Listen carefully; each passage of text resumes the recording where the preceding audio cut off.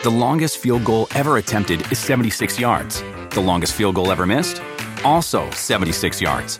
Why bring this up? Because knowing your limits matters, both when you're kicking a field goal and when you gamble. Betting more than you're comfortable with is like trying a 70-yard field goal. It probably won't go well. So set a limit when you gamble and stick to it. Want more helpful tips like this? Go to keepitfunohio.com for games, quizzes, and lots of ways to keep your gambling from getting out of hand. When I found out I was going to be a parent, I immediately felt a lot of anxiety and worry. So I went on to BetterHelp to try to look for a therapist to help me with that. My relationship with my family and with my boyfriend and with myself were suffering. I really needed help. I was ruminating a lot. Really getting those thoughts out to a therapist and getting feedback was just life-changing. If you're thinking of giving therapy a try, learn more at BetterHelp.com.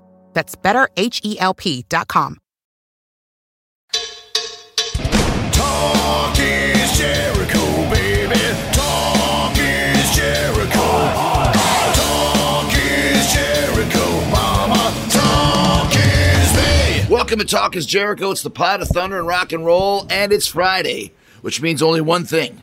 The patented, much anticipated, Duff McKagan joke of the week. Chris Jericho at Duff McKagan's home. Hey, listen, you know why Swedish ships have barcodes on them?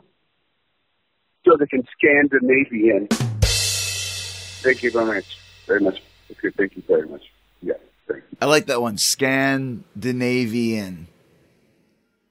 Scan the Navy in. Oh, that's great. Thank you, Duff, for bringing the jokes every Friday without fail for almost 5 years now. And we'll have a lot of jokes on Chris Jericho's Rock and Wrestling Rager at Sea. 4-Leaf Clover. Brad Williams is our director of laughs. Kate Quigley, Raj Sharma, and Jeff Dye will be doing comedy sets. We got lots of great music. The legendary Quiet Riot, Royal Bliss, Fozzy, Raven, the all-female Kiss cover band Priss, the Dave Spivak Project, Quarantine, so many great shows and bands. I think you see Raven with Metallica just in a couple of months now, playing a Johnny and Marsha Zazula tribute show, benefit show, whatever you want to call it. And Raven is going to be there, and they're going to be on the Jericho Cruise as well. What a huge year for Raven. AW will also be there. And we're going to have the inaugural crowning of the Jericho Cruise Oceanic Champion. Moose is going to be in that 4-man tournament. Who else is going to be in the tournament? We're going to find that out over the next few weeks to see who is going to take on Flip Gordon in the finals to decide the very first Jericho Cruise Oceanic Champion. We're also going to our first time ever to our own private island, Great Stirrup Cay. Book your cabin now. There's still a few left at ChrisJerichoCruise.com, and it's official. Fozzy is definitely going to the UK and Ireland for the Save the World Tour starting November 4th in Manchester. The voice is getting better. I'm going to be there. We want you to come join us. Go to FozzyRock.com for all ticket and VIP information. All right, today on the show, Evan Husney and Jason Eisner return, but we're not talking about Dark Side of the Ring. No, they've got a new show, a new series called Tales from the Territories, and they teamed up with The Rock and Seven Bucks Productions, Brian Gewirtz, to do this one. Tales from the Territories premieres Tuesday, October 4th on Vice. Evan and Jason are here to tell us what inspired this idea, how they teamed up with The Rock, and what it was like to film with some of the legendary talent they got to do the show with them. They do episodes dedicated to different territories based in Memphis, Mid-South, Stampede, and Calgary, Portland, World Class Wrestling, Championship Wrestling, Polynesian Pacific Pro over in Hawaii, the promotion run by The Rock's grandparents. They do a whole episode on the Andy Kaufman, Jerry Lawler angle. I'll share some great stories about that today here on Talk is Jericho. And wait until you hear the story they uncovered about the Jim Crockett plane crash in the Crockett Promotions episode. That's the crash that Ric Flair survived. There's another wrestler on that plane, but he didn't want to admit to being on it. He went to great lengths to distance himself and kayfabe the fact he was in the crash. It's a crazy story. Another crazy plane story involving Mad Dog Vachon and AWA, told by Jim Brunzell and Ken Patera, the one where he opened the plane door mid-flight. Jesse the Body Ventura alluded to that when he was on a couple months ago. They talk about some of the stories that Bret Hart shared during the Stampede episode. You hear who participates in each episode, what it was like to track some of them down, a little bit of the heat between some of the guys. It's a great, great show about another awesome series from Evan Husney and Jason Eisner. So here we go. Tales from the Territory right here, right now on Talk is Jericho.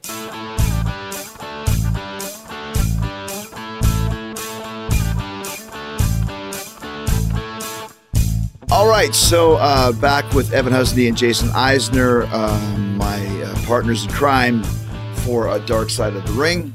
And there was some rumors and innuendo going around earlier in the year that there would be no Dark Sides anymore, any longer.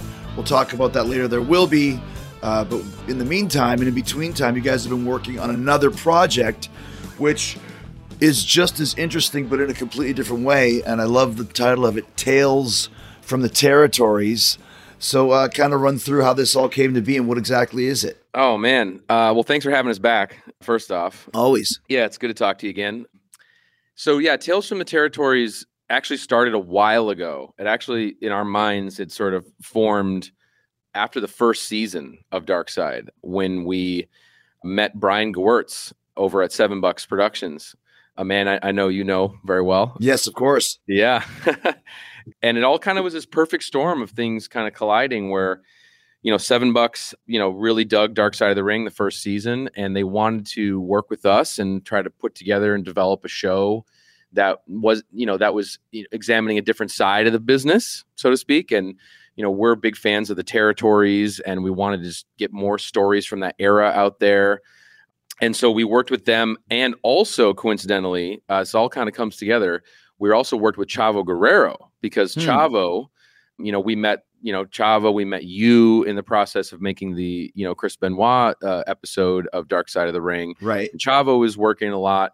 You know, he was working on Glow, and then he worked on Young Rock. And so it was kind of this just perfect storm of all of us kind of coming together with these different ideas about wanting to do a show about the territories. And that's what it became. And I guess what the show is, and how it's different than Dark Side, is that it's kind of about getting the wrestlers together, you know, because there's been so many times, and I'm sure, obviously, you know, in your experiences, but like, you know, where you just get a bunch of these guys together and you're fly on the wall for them reliving these wild and crazy life experiences that they've had in this crazy business. And it's just like, if you could have cameras to capture those moments of these guys telling these road stories and telling these crazy experiences, these like kayfabe stories, you know, stories where they had to protect the business, protect their characters and stay in character, you know, risking their lives actually in many cases. And so we wanted to create a platform where, you know, wrestlers from the territories could kind of relive those stories amongst each other. So they're coming together at sort of a round table-ish format, but then we're also doing some reenactments to bring those stories to life. And we've kind of built those out a little bit more. And And also, when we were doing Dark Side of the Ring, those stories have to, you know, be able to be spread out over an hour of television, where while we were on the road making that show, we would hear all these like awesome stories, but we knew they wouldn't be able to fit like an hour long. So we kind of collect them as we went along and thought, oh, if we ever have a chance to be able to, you know, immortalize these stories in a way, that was always kind of like a dream of ours, to find an outlet to be able to do that. The episodes that I've seen have all been really, really good in a completely different way from Dark Side. Because like you said, Dark Side is obviously the story of one individual or one event. And, you know, it's dark by design. That's what it's called, Dark Side of the Ring.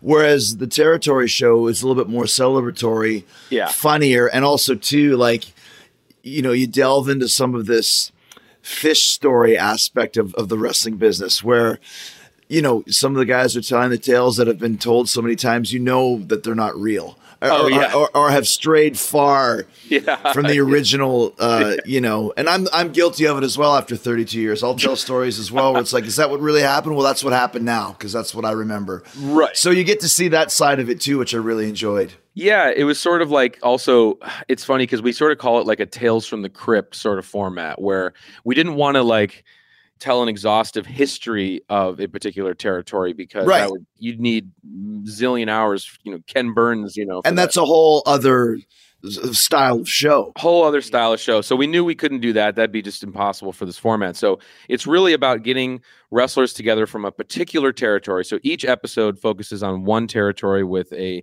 set of 4 to 5 different guys, and also some of the women in the territory, reliving just like 5 to 6 stories per episode. So it's like an anthology of these different stories. It's kind of whatever the best, most entertaining story from that session would sort of make the cut, if you will. And so that was kind of the way that we went about doing it. But it's been super cool, like working with $7 and obviously, Dwayne Johnson being also a fan of Darkseid and having him involved in the show is like crazy. Again, something I never thought as a fan of, an Attitude Era fan, that would ever happen, but it's been awesome. Well, just an entertainment fan too, just how big Rock is and how much stroke he has. So is this a project that when you met Brian Gewirtz, was Brian meeting with you to pitch this show? Or did you happen to just meet him on a street corner or something? No, it was, well, Dwayne had, shared on social media, like he basically put the show over on Twitter, and it was like Darkseid. Yeah, and Darkseid, and we just couldn't believe it. And so that kind of led to this sort of organic, well, we should meet, and so, our folks and their folks, and we sort of got together in New York City and just started batting around ideas. Like, is there another wrestling show we could do, something that maybe wasn't like Dark Side of the Ring, but something different. And this was back in 2019. This is, right after season 1. And then it slowly evolved. And then with Chavo and everybody else getting involved, it sort of just evolved into what it is now, is this idea of like, trying to examine the Wild West era of wrestling, the crazy stories that have lived on, the legend, the tall tales, right. Because they are, and it's very similar to like a rock and roll story type thing too, road stories. And so, yeah, and that's kind of how it got started. And then we did pitch it around. We pitched it around a lot of different networks, and then Vice, came to the table and wanted to do it again with us. So we're like, cool. And then we basically were off to the races pretty soon after season 3 and of Dark Side of the Ring. And so we just kind of went right into that.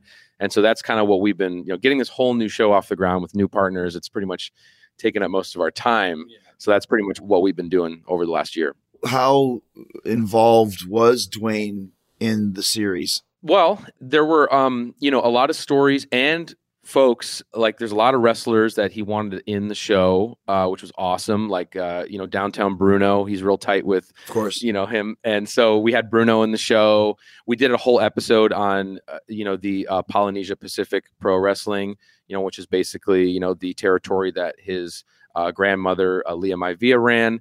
And so we did a whole episode around that, and he has some input in that, and, input in some of the other folks that came to the table for the shows. And he voiced the introduction to the show. And so, was, pretty instrumental in wanting to work with us, which was so cool. So, yeah. It was so helpful. Like if there was someone we were trying to get a hold of, or, they were on the fence about it, he would make that phone call, and, they knew that they would be in good hands with The Rock and that he was going to, take care of them. So, yeah, it helped us out. Yeah, it's interesting because I know, for example, with Darkseid, WWE not really involved, for example, certain guys, whereas, in the shows that I've seen so far, you have a Jerry Lawler involved, and you have, some of these different guys that are kind of crossing the streams. I'm assuming that's a little bit of The Rock's influence there. Absolutely. I mean, yeah, we were able to, which was awesome. And that's kind of needed for this show. Like you can't do a Memphis episode without Jerry Lawler, Right. And so, yeah, again, that was sort of the power of, Dwayne and $7 to make that happen, to, reach out to WWE and get us access to Jerry Lawler. And we also got access, which I'm very excited. We all got access to Michael Hayes for the Mid-South, episode, which was cool to have. We've always wanted to have him on camera. So yeah, things like that we were able to do because of that, because of the partnership, which was awesome. The longest field goal ever attempted is 76 yards. The longest field goal ever missed? Also 76 yards. Why bring this up? Because knowing your limits matters, both when you're kicking a field goal and when you gamble. Betting more than you're comfortable with is like trying a 70-yard field goal. It probably won't go well. So set a limit when you gamble and stick to it. Want more helpful tips like this? Go to keepitfunohio.com for games, quizzes, and lots of ways to keep your gambling from getting out of hand.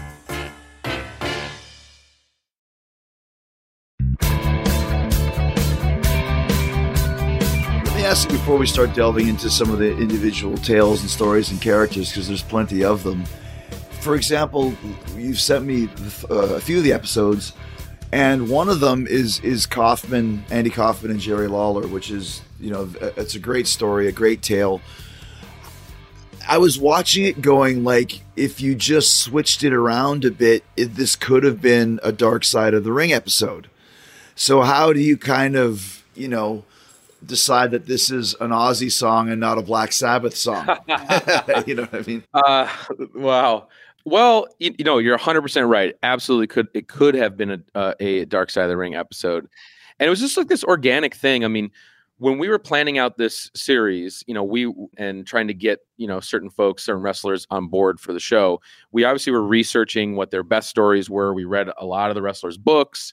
We listened to all the podcasts, shoot interviews, everything, just to get all the research of what the best road stories were. And obviously, when we're getting into Memphis, it's hard to ignore just the Kaufman-Lawler thing. And it's sort of, for us, like, because, you know, for those listening, the series, yes, the whole season is an anthology format of different little stories, but the Kaufman versus Lawler angle we actually built out into an entire episode, right? Which is the second episode you'll see on the air. And so, and that was just basically when we got there, we were filming with the guys, the chemistry was so good, and it was like, all right, let's tell the Kaufman story. And they just went, and they went for like hours, you know? And so it was just this kind of amazing thing of just like, wow, we have all this material, you know, that's great. Right. And it was cool because I'd never really heard Lawler's kind of just top to bottom perspective on the whole angle, you know, from the inside. It really feels like this, here's the Ocean's 11, how we did it, you know, sort of on the inside of this angle, which is so cool. And that's so emblematic of the territories, you know, of when kayfabe was at an ultra high and like, here's an outsider coming into the business and how are we going to protect it and make sure, you know, this thing, you know, fires off, you know, flawlessly. And so for us, it just was like seeing it unfold live at the table and then being like, we got an episode here. So the Memphis territory actually sort of gets 2 episodes for Tales of Territories. It gets its own, you know, episode with different stories. And then it has this Kaufman-Lawler thing. But yeah, so it just kind of happened organically more than anything. And I feel like it really does. It's so emblematic of like the territories. And it's such a perfectly executed angle, by the way, too, you know? So it's just cool to see that. I think the making of that. I think when you go delve back into that again, because I've had Bill Apter on my podcast to talk about that. Obviously, Jerry's been on before as well. And, you know, like you mentioned, 40 years ago, it's unbelievable how deep into this Andy Kaufman was and went. And, you know, if you watch Man on the Moon, you see, you know, even when he died, people thought that he had faked his own death because he was all about just fooling people. And I love the fact that even after his death, his parents or whatever it was were angry at Lawler for pile driving their son and, you know, hurting his neck. And just the whole thing of just how real they kept it. Like even the balls for Jerry to go on national TV on the Letterman show and slap Kaufman, like that's hard to do. Like I'm imagining myself going on the Tonight Show today and, you know, slapping you, like, you know, not telling anybody. Like you come off like a total asshole, which is the idea when you're a heel, but it's almost like it's too far to where you're going to like almost blackball yourself from, you know, the Hollywood, you know, cognoscenti, so to speak. Just it's interesting to see how deep they went into that. Oh yeah, and that's just a huge, like, I don't know, for us, like there's so many stories in this whole season kind of, you know, about that, but the lengths that, you know, these wrestlers would go to take the angle out of the ring and to keep it, you know, to have it live on and to make people believe and to buy in. And for me, it's like one of the crazy things too, is that even after Andy Kaufman died and you see Jerry Lawler commenting on the death of Andy Kaufman, he still is in character and is like, well, I didn't like the guy very much. And, you know, I don't know why you're interviewing me. You know, it's a sad when people die, but I didn't really like the guy. You know, it's like, even after that, you know, you're still taking the angle like that, and it just speaks to that time, you know. And it's I find too what's so fascinating is often like outsiders that step into the wrestling world, like you often hear stories where they don't like respect it, and like you could tell Andy respected the business like, so much, and that just hearing the wrestlers now talk about it, it's like they talk about him like he's like one of the boys, and like they have so much respect for him. I find that so cool to see. What I find too, and before you jump back in, Evan, is that when Lawler said that about Andy after he died, that's the way Andy would want it. Yeah. Like he wouldn't want him to expose the whole, you know, angle at that point. Yeah. And it's amazing because obviously in the episode too, you sort of learn about, you know, how he was influenced by wrestling, even in his comedy. You know, he was influenced to sort of be almost a heel comedian, you know, in a lot of ways, and trying to get that sort of negative energy reaction from a crowd. So he really picked up on that, you know, growing up watching, you know, the wrestlers of the 50s and 60s. And so to see him apply that not only to his comedy, but just so like just getting it, you know, and how they both just masterminded such a great program that, you know, even Bill Watts, which is amazing detail in this episode. That's great. You know, Bill Watts, one of the most, you know, hardened, you know, old practitioners school of kayfabe. Yeah. Yeah. Who, you know, I guess allegedly had said that it was sort of bought into the storyline, even. It was that real. So I don't know. It's just, to me, it just feels like probably the quintessential territory angle, you know, for me. Sure. It's just so epic, and it lives on to today. And I'm also glad they said that Andy should be in the WWE Hall of Fame at the end of the show. And I totally agree. I think that just even though he never, and you know, like even though he never worked, you know, in WWE, it's just the fact that you know, that just forecasted where sports entertainment would go, you know, especially mixing in celebrity with wrestling and doing it so well. Well, I mean, listen, I mean, you know, Antonio Inoki is in the WWE Hall of Fame, you know, like Stan Hansen, like these guys weren't really well known for WWE, you know, WrestleMania main events. So I think Andy Kaufman, right. You know, when you're looking for celebrities that should go in there, definitely, I think, you know, at this point, Andy Kaufman, Cyndi Lauper, like those ones are kind of the glaring omissions that aren't in there. Right. Let me ask you this, and then we can move on to some of the other topics. Is when you use some of the footage from Letterman's show, but it wasn't all of it. It was just the same clip a couple times. Were you only allowed access to a few seconds of footage, or how did that work? No, I mean we basically used just the key moments, but we also wanted to, you know, do reenactments of those moments as well too, like of the slap and, you know, kind of water in his face. I remember that. The water in his face, but also just the moments in between everything, like Jerry Lawler being led into the green room, you know, and sort of, you know, so you can bring to life the idea that nobody else is in on this but those two guys, you know, and so we're really trying to build that scene out to kind of just you know, elevate it, so to speak. And, you know, you can always speculate, but I was thinking, like, once again, if this was a dark side, and I was thinking back to the David Schultz where, you know, you actually found John Stossel. Yeah. I'm wondering if you were able to contact Letterman, if he would have done something. I mean, it seems like a pretty monumental point in his career. Oh man. Had this been a dark side, 100%. Yeah. Like totally. And I totally could see it too, because obviously, you know, it's a great story. It is kind of similar to that Dr. D episode a little bit too, just with like wrestling and pop culture and that whole thing.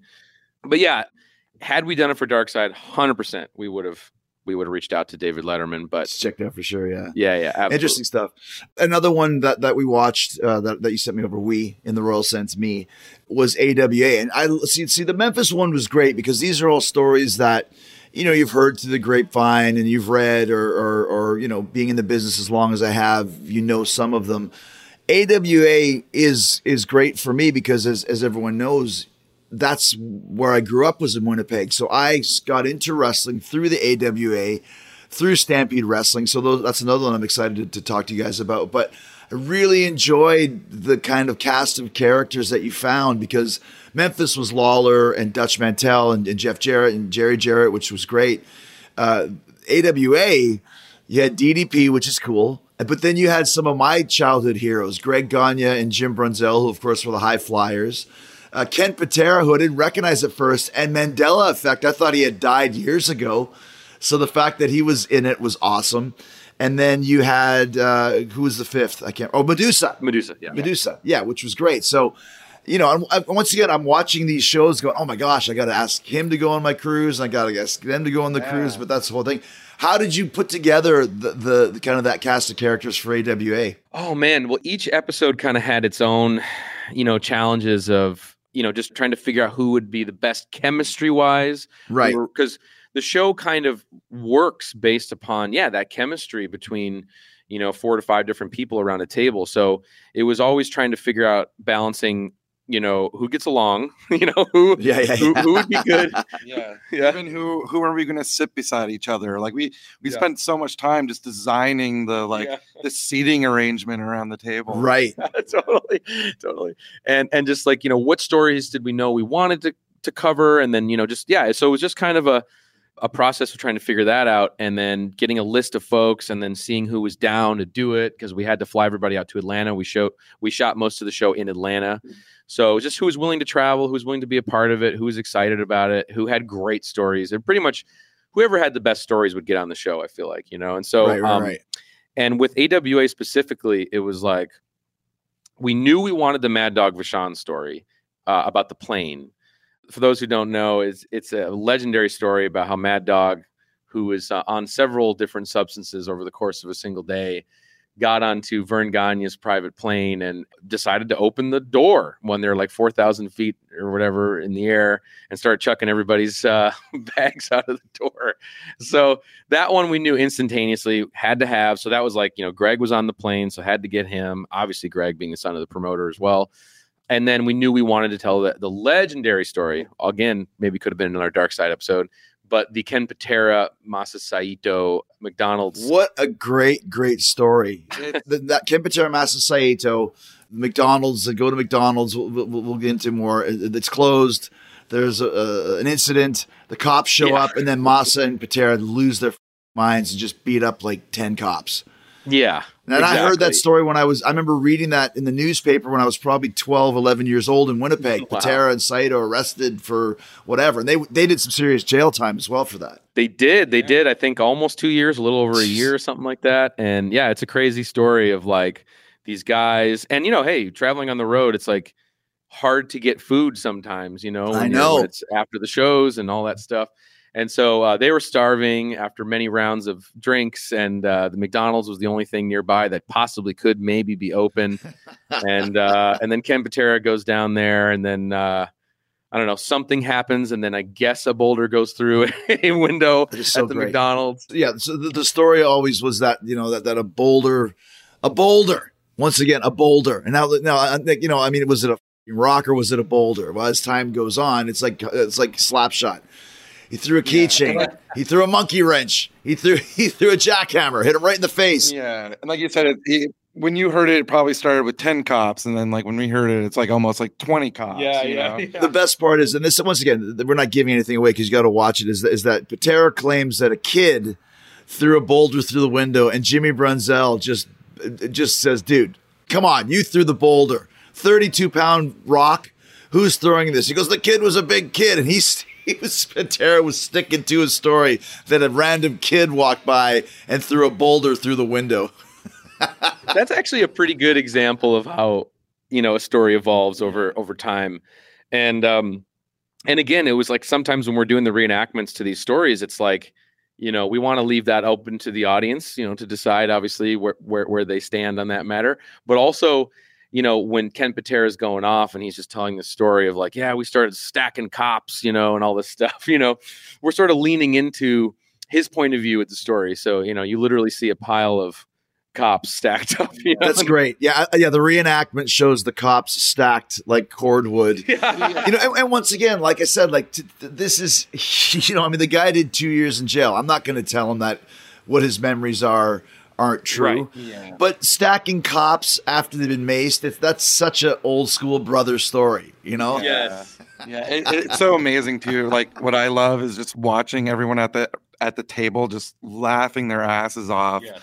Like to the story, and same with the crew. Like everyone's just trying to like contain it while he's telling the story. Every single person on our crew, it was like 20 some odd, maybe more people, while Ken Patera was telling that story and just swearing and just this and that. And it was just like everybody could not hold it in, and it was almost impossible to film clean audio of that story. I love too that DDP, who was in AWA, started in there, was not around in those early kind of glory years days. I know Paige very well, and he's watching. He's going, "This guy is so full of shit." Like the Mad Dog Vachon story as well. Listen, I get it. The door is open. He's hanging out the door like, he's so strong that the wind is not pulling him out. It's very hard to believe. But it's like when I have guys on my show that, have seen Sasquatches or they're flat earthers or whatever. They believe it. They are 1,000% committed to the story. Right. And that's all that matters. Right. That's all that matters. Yeah, exactly. The longest field goal ever attempted is 76 yards. The longest field goal ever missed? Also 76 yards. Why bring this up? Because knowing your limits matters, both when you're kicking a field goal and when you gamble. Betting more than you're comfortable with is like trying a 70-yard field goal. It probably won't go well.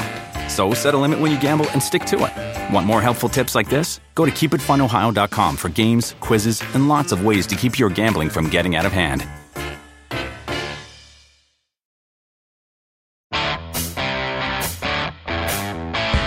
So let's go through some of the episodes as well, because those are the ones that I've seen so far. And like I said, all of them are great, just in completely different. Like I said, I know the Kaufman-Lawler story. I enjoyed it. But the Memphis and AWA ones I really got into because like they're old school stories. Like one more that we have to talk about Memphis. What's that guy's name? Mario Gallardi or some guy? What the hell? Mario Galento. Insane. Yeah. So that was insane. Yeah. And that one too is pretty classic. So Jerry Jarrett, who was the promoter of Memphis, before he sort of fully became a promoter back in the 70s, he was also a wrestler, which I didn't even know by the time we did the show. Really, I didn't know that either. I didn't realize that Jerry's the father of Jeff Jarrett. Yep. And so he was tag partners with Tojo Yamamoto. So there's this classic wild story where essentially Roy Welch, I think, who was the promoter in the 70s, as Jerry Jarrett tells it, he had Alzheimer's or something, and people were getting in his ear saying that, well, Jerry Jarrett's trying to run you guys out. He's trying to take over the promotion and push everybody out. And so the story goes that Roy Welch basically approached Mario Galento, who is this, if you got to see him to believe him, he looks like Captain Hook. He does look like he looks like Captain Hook, just an incredible face, journeyman sort of, classic heel face. And he basically decides that on Memphis television, which I guess, and I don't think I've ever heard or seen of any tapes, but he basically decided to go into business for himself and attack Jerry Jarrett in the middle of the match and, hitting him in the back of the head. And I guess it led to this incident of Jerry Jarrett ripping out Mario Galento's eye, which is a thing that we come back to a lot in our journeys. Yes. With so many eyes have been ripped out in the last 4 years of our experience making these shows. But Mario Galento lost an eye, and then it led to a whole other just snowballing of crazy stories of guys coming back to get revenge with a knife. With a straight razor, he comes to kill Lawler in the ring. Yeah, there actually was one more incident we didn't have time to put in there, but there was a second time he came back, and he came back to the arena with like a gun, and his wife was there, and then some dude showed up and put a knife to his neck and was like, "You never come back here ever again," So it's just this crazy story of like, you could never imagine this happening today. But basically, a crazy wrestler going into business for himself and this real violent scenario unfolding in front of an audience.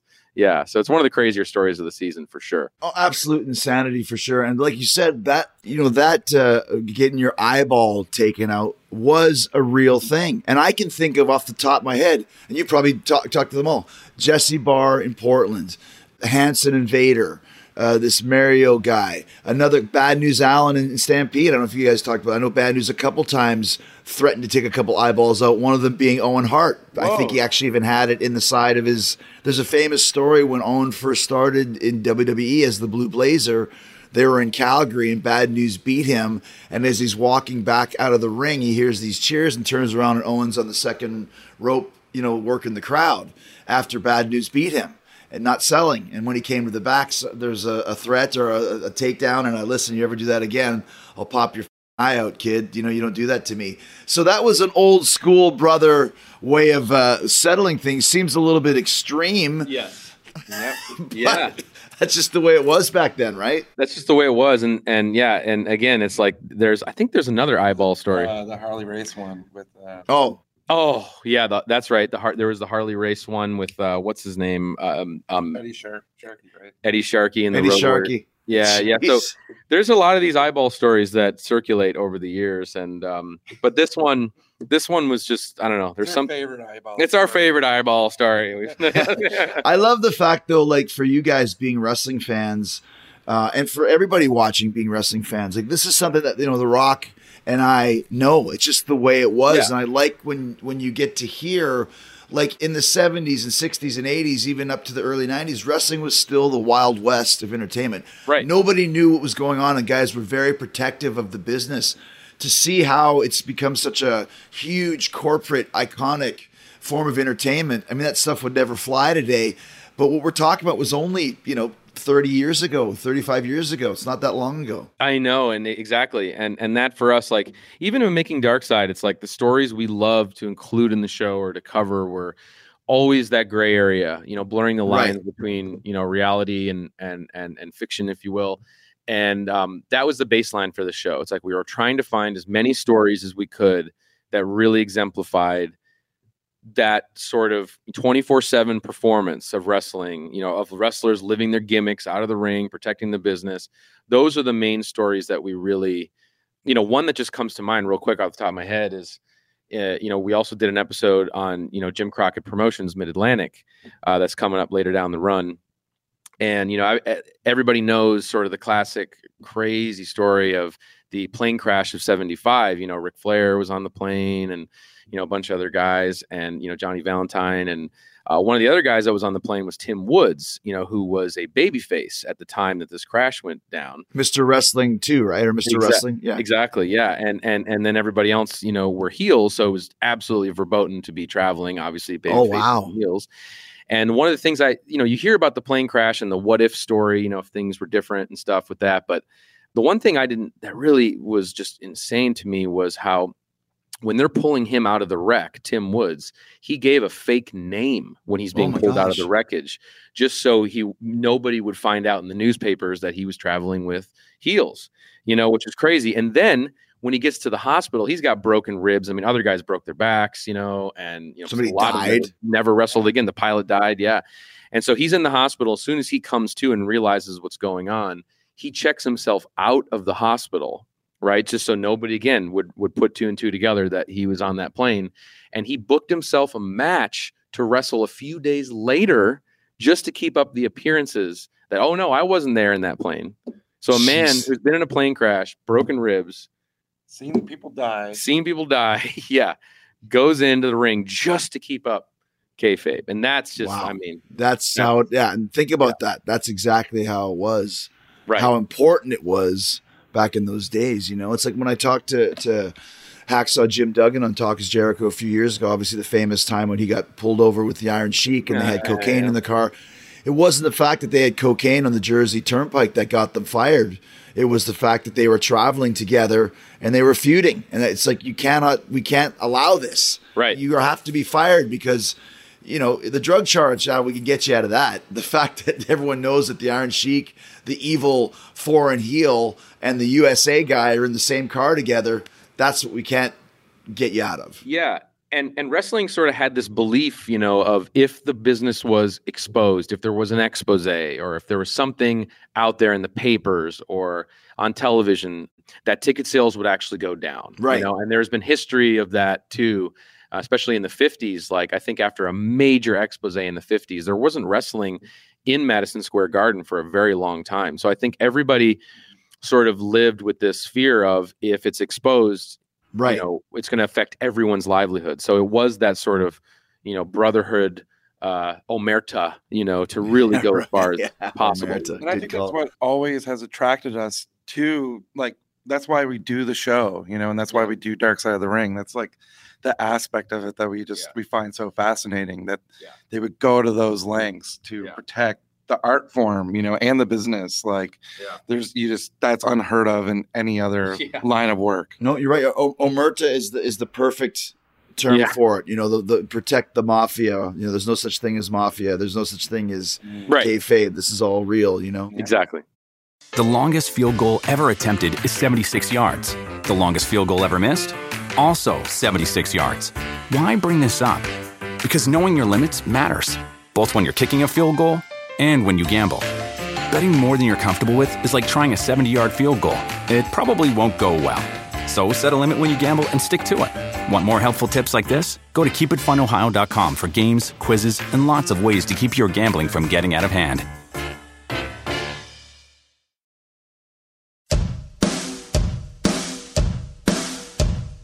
Let's go briefly through the other episodes and just kind of let me know who was involved and maybe tell, one or two stories that are the highlights for you. Because once again, the first 3 episodes were all great. I just love the fact that Jimmy Brunzell. I was like, what a great pull that is. So yeah, I'm going through your list here. Championship Wrestling from Florida. Who did you have involved in that? Oh man, that's another crazy one. That's another great panel. So you got Kevin Sullivan, Steve Kern, Bob Roop, nice, great, and see now I'm on the spot here. I got to remember them all. If you don't get all of them, that's good. That's a good collection. I'm sure they'll come up as you go. So they're what kind all like conflated in my mind right now because we're finishing. 50 of them. There's 50. Yeah, yeah. It'll come to me in a second here. But the one anecdote from that episode that really sticks out is sorry, I just remembered. Gerald Briscoe was on the show. Oh, nice. So right on. I love Jerry. Oh, it was Gerald Briscoe and B. Brian Blair. So that's the 5. Perfect. There you go. But the story that really sticks out to me from that episode is another amazing territory angle, which is Bob Roop and Steve Kern. So Steve Kern in real life, his father was a POW twice. Oh, wow. I think in Korea and Vietnam, I think. And so he was over in Vietnam, I think, for like 7 or 8 years. And he was a POW. I mean, they got the letter saying that, he had been deceased, and they thought that his father was deceased for many years. And then several years later, he's coming home, and they brought him home, and it was a huge thing locally, where he had grown up with his father coming home from being a POW. And so, of course, like what wrestling does all the time, they work it into an angle, right? And so the whole angle was Bob Roop sort of, saying, what a coward, for him being a POW out there. And it really evoked this insane high octane emotion from Steve Kern, and it's just this wild angle, and you see how it kind of came together and how it unfolded and how insane it was. And then Bob Roop got so much heat from basically trash talking a POW that you had a lot of military people showing up to the arenas in support of Steve Kern, and he had people threatening his life, that there was people with like anti-tank grenades that were going to blow up his house, and there was guys who were going to show up and shoot him in the head. He had a gun pulled on him over this angle. So again, just a real white hot heat angle that they had in Florida. So that's just one of the several anecdotes from that episode, but that one's a great one too. Yeah, once again, like I hear so many stories because I live in Tampa, so there's and it's one of those things. I'm sure you guys might get this if people ever find out that you're involved in wrestling. People have to tell you any wrestling connection they have. That's why I never talk to people on planes, because like, what do you do? I'm a wrestler. Really? When I was 12 years old, my dad knew Andre the Giant Gardner, and it was so funny. The one time, it's like, if I'm a musician, do I have to say, it's really funny. The one time I saw someone play guitar, right? It's like it's only for wrestling. Oh, wow! I used to know, Dusty Rhodes, the Armory, and it's just like, yeah. But it's still, Calgary's like that too. Like anybody who grew up in Calgary or grew up in Tampa, or like any of these places, they'll still have that connection to the local scene. 100%. Yeah. Let's talk about the Calgary connection, because this is one you guys actually asked me to be involved, and I didn't feel like, this is kind of, once again, being old school, I didn't feel worthy because I never worked for Stampede. Yeah. I could have given my thoughts as a fan, but it's like I wasn't there. So I felt like, what am I supposed to say to Bret Hart about Stampede Wrestling? You know what I mean? So that's kind of why I didn't want to do it. But who did you end up having involved in that panel? Yeah, that was kind of when we were trying to still figure out the format. Like, did we need somebody who could steer the ship, Or just kind of that kind of outsider to kind of ask questions and we were trying to figure that out as we were going. But for Stampede, it's a great lineup. So we got Bret Hart, obviously, is in the show, which is great to work with him again. Abdullah the Butcher, Dr. D. David Schultz, and then as a fourth, do you remember No Class Bobby Bass? Sure. Okay, so who was the third that you had? Dr. D? Dr. D. Okay, Abdullah, No Class Bobby Bass. And No Class Bobby Bass. Yeah. And that was great because, I mean, so much of when you're talking about particular territories, you know, each individual territory is such the singular vision of its promoter, you know, I mean, it really is that promoter. And so obviously with Stampede, like there's so much about Stu, you know, in this Stu Hart in this show. And there's so many amazing Stu Hart stories. And I think with this, like with the Stampede episode, a lot of it is through the perspective of Brett, I feel like, where, you know, Brett being, you know, second generation, growing up in the business and not being smartened up. And that's another big thing. With Right. This, you see a Even lot as a kid. Yeah. As a kid, not knowing what's going on. And he always talks about, there's an amazing story about this guy, Archie Gouldy, the Stomper, right? Yeah. And how like he would go on television and say, I'm gonna pile drive Helen Hart in the like on the freeway, you know, or something like that. And he literally would think that like this guy's gonna kill my family, you know. And so but he was never formally really smartened up. And this is, you know, he's a young teen in this when this is going on. And so it would sort of be like, then he started seeing the Stomper coming to the house to collect a check, you know, and then it started slowly piecing things together that this was a work. And then it's great just to see him interact with Abdul the Butcher, because there's this amazing story. Go ahead. Yeah. Well, when we did the Montreal Screwjob episode of Dark Side of the Ring, and we first met Brett, and he was a big fan of Bruiser Brody, and that was our first episode. And we were telling him our experience with working with Abdullah the Butcher. And then he told us this great story that like just stayed with us ever since, where when Brett was a kid, he remembers seeing like Abdullah wrestling his father, Stu, and Abdullah was like biting onto Stu's face, and like Stu's blood was dripping all over him. And Brett was so scared because he wasn't smart enough to the business at that time. He like ran up to Abdullah and kicked Abdullah in the ass. And Abdullah turned around with all Stu's blood on his face and just like growled at him, you know? And I was like, where did you think like Abdullah was from? And he was like, I thought they brought him in from like some corners of like Sudan or some other place, you know? Sure, of course. And then like, you know, then Abdullah is like coming over for like family dinners and stuff like that. And Abdullah actually saw Brett's parents, Stu and Helen, as like second parents, you know, that they like Helen would like make him a birthday cake like every year for his birthday, you know, and it's just so sweet to like to see that connection, you know, and to know, you know, that Abdullah was just another like a guy from Ontario, Canada, you know. Right. Yeah. Larry. Yeah. Larry from Ontario. It was like that when I was a kid. Though I remember I used to go hang out at the Polo Park Inn in Winnipeg and just watch for wrestlers. Yeah. That's where they all used to stay. And Sika, who's actually Roman Reigns' dad. Yep. Or Afa, whichever one is his dad. I think it's Sika. Came in and he was, you know, from Samoa, and they actually would do vignettes of Mr. Fuji having him eat raw fish, and he couldn't speak English. And I walked up with a pen and a paper, and I was like, please, you know, sign name. You sign name with the pen. Wow. He looked at me, he goes, "F off, kid." Amazing. And I didn't care that he told me to F off. All I cared was like, he speaks English. Yeah, right. Oh, did anybody else hear that? So with the Stampede ones, so like you mentioned, you're talking more about Stu and all that stuff. So was there more about the actual road trips and because of the vans and all that sort of stuff? Yeah, definitely the like treacherous, you know, winter icy roads of death, you know, where a lot of these guys would be stranded and they'd have to like, you know, burn things to keep warm and, you know, and it was like kind of putting your life on the line, you know, with some of those crazy trips they would do back, you know, in the Stampede days. So we definitely get into that. We get into also, you mentioned Bad News Allen. I mean, there's definitely, there's a crazy story about a riot that Bad News Allen sort of started, which actually kind of killed the territory for a while. It actually, Stu lost his promoter license and they had to start running shows on First Nations reserves because of what had happened, you know, and Bad News kind of getting pretty wild. Well, it's interesting too, because Ed Whalen, who was the announcer, also had a lot of influence because he was kind of the liaison for the TV station as well. I think it was actually Ed Whalen who pulled it, who was like, you know, I'm not involved. I don't want to be involved with this or something along those lines. Yeah. He basically quit, I think, right after that angle. Yeah. Too. And took the TV with him. Yeah, exactly. Yeah. So that was, and I think that was the first time Stampede, then Stampede came back, of course, you know, later after that.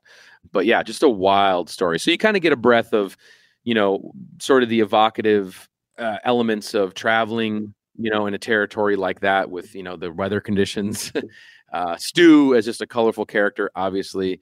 And then also just some of the wild angles that, and riots are another big theme that come up a lot in the show. There's a lot of riot stories for sure. Well, yeah. And I think too, once again, before we move on, is that Calgary was the one territory. I mean, we're talking, Polynesian Pacific Pro and, Texas and Florida. There's no ice and snow in those areas. This is the one kind of frozen tundra. How the hell do you get to, the show in a February blizzard that you won't get in any other territory stories? Yeah, exactly. The longest field goal ever attempted is 76 yards. The longest field goal ever missed? Also 76 yards. Why bring this up? Because knowing your limits matters, both when you're kicking a field goal and when you gamble. Betting more than you're comfortable with is like trying a 70-yard field goal. It probably won't go well. So set a limit when you gamble and stick to it. Want more helpful tips like this? Go to keepitfunohio.com for games, quizzes, and lots of ways to keep your gambling from getting out of hand.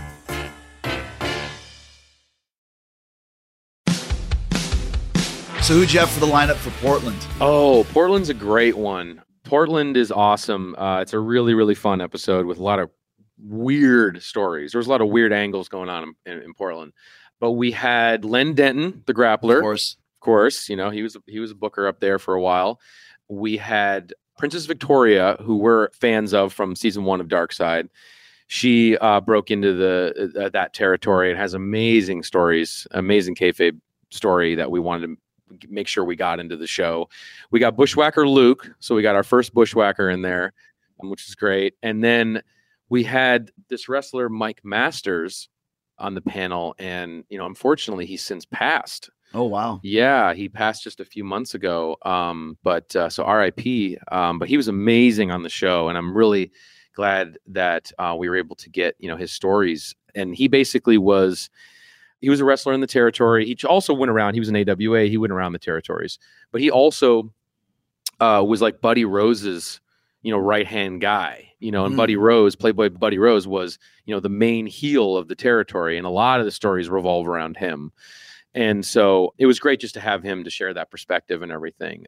And those four just go to town on some pretty wild and crazy stories. It's funny when you talk about like, every one of these places has like the legendary, stories and the legendary promoter. Obviously, Portland is Don Owens. And I was going to ask this before with the Calgary show, and all of them, with a lot of the guys that passed away and that sort of thing. Do you have kind of a master list of guys that you try and get? Do you have like somebody saying, hey, you need to talk to this guy, this guy? Because I was thinking for the Calgary thing, it's like, oh, there's a couple guys. You could have gotten Jerry Morrow. You could have gotten Greg Gama. There's some guys like that. Was there somebody advising you, or are you just kind of like throwing darts at a board and looking at a list of talent going, who's still alive? Yeah, well, it's that, but it's also like just, researching the stories, trying to, and there's a lot of people we talk to too. Like we would do a lot of pre-interviews, call people, see what stories they got, and then we would just kind of lay it all out, and whatever kind of was fit with the best, with, like I said, with chemistry and the best stories, we'd kind of go there. However, if this show continues, we do a season 2, 3, keep going. We want to come back to the territories. We want to come back to like do another Stampede episode, and be able to just have a whole new configuration of people and a whole new configuration of stories.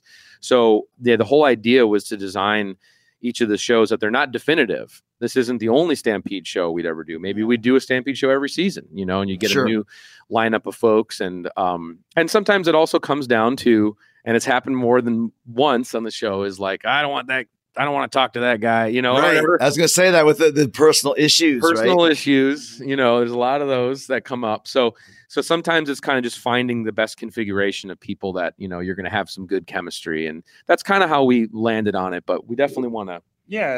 And with Stampede too, like Brett is such a, he's the kind of the star of the episode. We leaned on him to like ask him like who he thought would be great at the table. And he really helped us like figure that out. Yeah. It's great. It's great that you ended up working with him again, because I know it's been a couple seasons that you weren't able to. Yeah. There was some like heat over the Montreal Screwjob episode, but we're all cool now. Yeah, which is great. It was so great to be able to work with. We've always wanted to work with him again. Did you reach out to him and say, hey, Brett, it's us again. We got something else for you. Yeah. Don't kill us. Yeah. Something else, and it worked out. Obviously, having Brian and Dwayne in your corner too. And, we can we can make that work. So I tell you what, if you do a second season of the Territories, you got to do the Winnipeg Territory and have me, Don Callis, Lance Storm, Dr. Luther, and Tony Candello, who's still alive. Oh, yeah, that's right. That'd be the best episode of the whole Territory. I'll tell you right. what. Yeah, we got to get the death tours in somewhere here. Exactly. That would be a perfect place for that. Oh, we'd love to do that. We'd love to do territories that, even Smoky Mountain, Oh, yeah. And even though it's not, in the 70s and 80s, it's still a territory, and there's still, wild shit that went down there. Absolutely. Well, let's get, as we start to wind down, go through the last few and who's kind of on the panel, and maybe a story or two about Jim Crockett Promotions. Yeah. So the Jim Crockett Promotions episode, that was one where, obviously, travel has been so crazy over these last few months. And we unfortunately kind of had a situation where we had some travel issues, and because we had Nikita Koloff booked on the show, and then his flight got canceled. So the episode's a little anomalous to the others, where you have Nikita Koloff that we kind of filmed solo, but the table is Arn Anderson, Baby Doll, David Crockett, and Ricky Morton. Yeah, I did it. And so, and that was just great. And that was awesome. And we also had a little Jim Cornette in there too. He shows up to tell a few stories, as well. So that one's a little anomalous because everybody's kind of, disparate in that because of the flight thing, and Cornette's not traveling for anybody, but it's a really great episode, and it's really focused on the heels. It's focused on the heels of the territory, and Nikita Koloff, man, wow. We really kind of dove into just the making of his character, because he really could have been like a CIA agent in as far as how far he took the gimmick. Wow. Once again, total kayfabe all the way. Oh my God. It's crazy. He, obviously, changing his name, adopting the accent, but he would not drop the accent, even to the boys. He kept in character all the time. He got Russian propaganda magazines sent to his house, so he could work the mailman to make sure he knew. Got to work the mailman. It was so crazy. And he tells even this amazing story where, when Rocky IV was popping off, when they were looking to cast Ivan Drago, Nikita got a call for audition for the movie. And even like Stallone and all the people who were auditioning him basically got him, wanted to audition him because they thought he was Russian, and he's just Scott Simpson from Minnesota, Right. And so the whole time he's even working them in the audition process that he's real, he didn't get the part, obviously, but still just the fact that you would take it that far, and he still has never changed his name back. He's still Nikita Koloff on his passport. And really? Yeah. Yeah. And I think there's also a thing where he said that when his daughter was born, he on his daughter's birth certificate, I think he put something about that he's from, Russia on there. So there's it's in the official documents that she's, part Russian or something. It's like crazy. It's crazy. So just the fact that he took it that far, he's literally undercover, in the wrestling locker room pretty much. Well, and once again, just the links to the guys who go for kayfabe is amazing to me. I just love that. And I've never met Nikita Koloff. He's one of the few guys that have been around so many years, but never met him before. He's great. He's so nice. Super nice guy. Great stories. We had him on the Road Warriors episode of Dark Side, and it was just really cool to be able to, even though he didn't make it for the panel, we got him in the show and telling, the stories, and it was great. How about for Mid-South? So Mid-South was, this is a heavy hitter one. It was Jim Ross, Michael Hayes, nice, Ted DiBiase, and Jake the Snake. Oh, wow. That is the big one. It's a big one. Yeah. And so that was awesome. And just, a lot of getting into the Freebirds antics and stories. And obviously Junkyard Dog, and just those angles in terms of, Michael Hayes talks about the heat that they had during the angle with, Junkyard Dog, where, a guy came to the arena and they found that he had a gun and he had a bullet with, Freebird engraved on it, and all those classic tales. There's also a great story that Jim Ross tells. There's a lot of them actually that he tells about, Leroy McGurk, who was the promoter at one juncture there in the territory, and he was losing his eyesight. He was totally blind. And Ted DiBiase was dating Leroy McGurk's daughter, Mike. And that was kind of a forbidden thing, And so JR tells a story about how Leroy was plotting to actually murder Ted DiBiase, and they went so far as to concoct the plan, which was that JR was to take Leroy, a blind Leroy, and set him up like right in front of the hotel door, like in a chair, and just tell me, guide my hand to where I should point the gun at the door. And then, and then Ted's going to walk in and we're going to shoot him. And so it's just crazy. Yeah, it's great. It's great. It's great.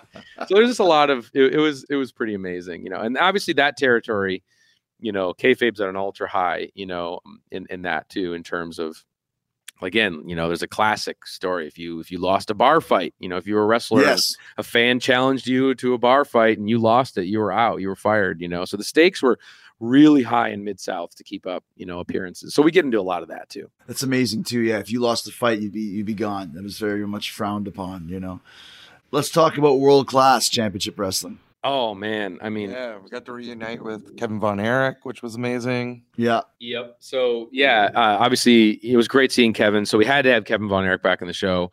So many great stories too, emanating from that territory. I mean, we've done so many episodes that kind of center around World Class. So it was cool. It was cool to be able though to tell stories about World Class, obviously a territory that suffered so much tragedy, but not even we didn't even go there. It was all just about the best, most insane stories. And my favorite, so we had Kevin Von Erich, David Manning, Chavo Guerrero actually is on that show too. And he helped kind of moderate it. He was kind of steering the ship there, which was great. Obviously, with his dad, had spent a lot of time there. Yeah. He knew very well. Oh yeah. It was great.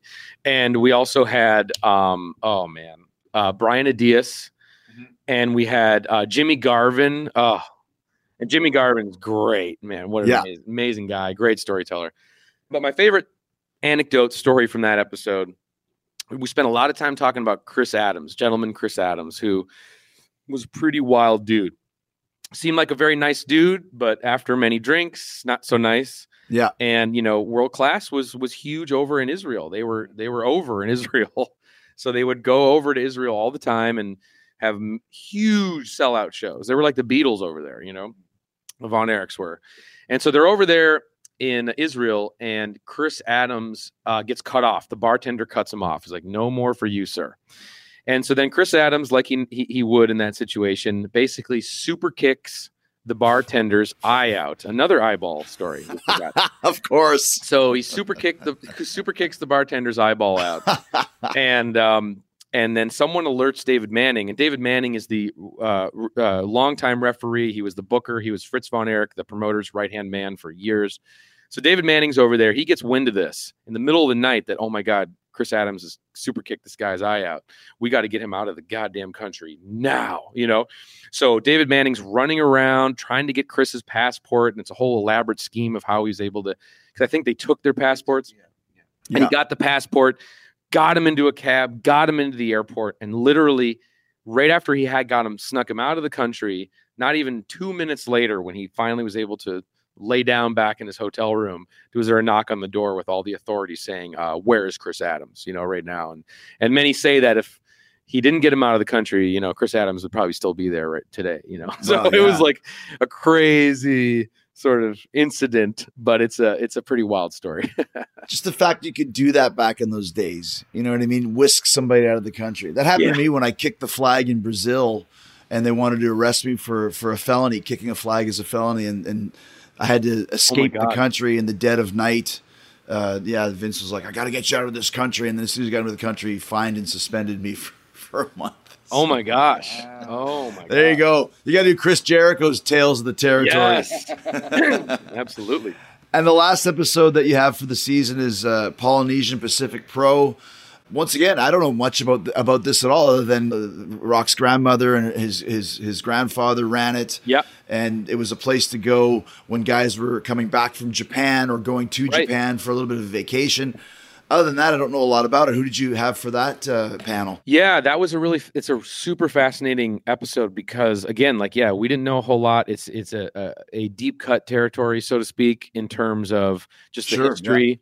Yeah. And so it was very educational for us, and it has such a, wild history as well. And just like you said, it was the stopover to Japan. So it was also kind of had a target on its back a little bit, where a lot of other, of the American promoters, wanted a piece of it, or wanted to take it over, or wanted to push her out of the business, push Lia Maivia, Rock's grandmother, out.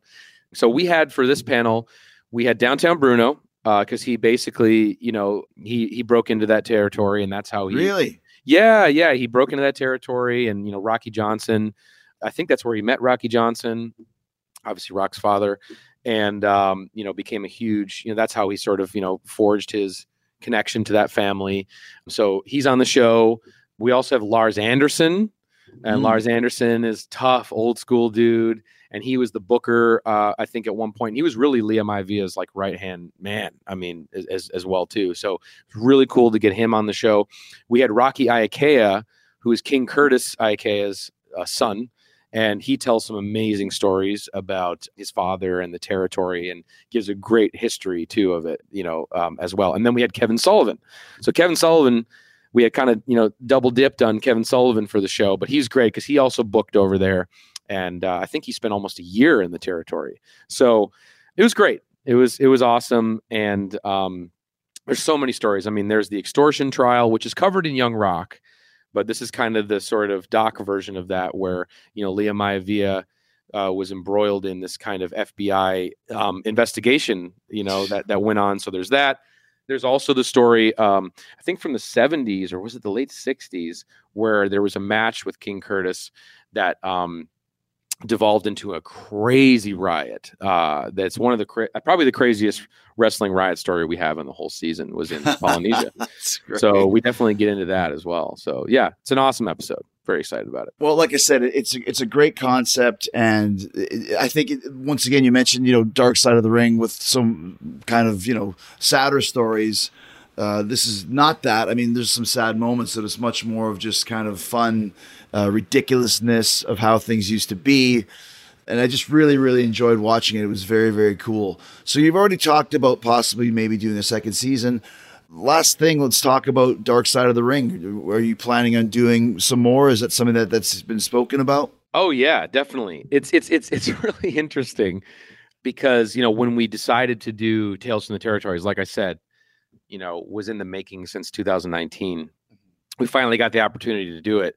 And obviously we just, when Vice picked it up, it was like, okay, well, this is kind of was going to occupy that space, after season 3, to really, focus on this and to produce it, to get it off the ground, kind of establish what it is so it can kind of live on its own eventually. We had no intention of stopping doing Dark Side. No, we just needed to put the focus on this show. If we were doing both at the same time, one would probably suffer a little bit because of it, but definitely. But you have the deal with Vice, and they want to do more, and that's kind of always been in the cards. Yeah. Oh, always, always. It's their top show. There's no reason to stop it. So it's funny, growing up as a wrestling fan, reading the newsletters and the Wrestling Observer. It's so funny when you're the subject of speculation in the newsletters and they've canceled the show and all this stuff. No. We're just we're just working on this other thing. I did press for my movie the other day, and someone was like, "I'm sorry to hear what happened with the show." Yeah. Getting canceled. I'm like, "What? Yeah, nothing happened." Yeah. Like you said, now you're embroiled in the controversies of the wrestling business, and you got heat with guys, and guys want to sue you, and so now you know a little bit more about the business, right? Right. Oh, exactly. 100%. But yeah, no, it's in talks right now. Everyone's going to hear something real soon.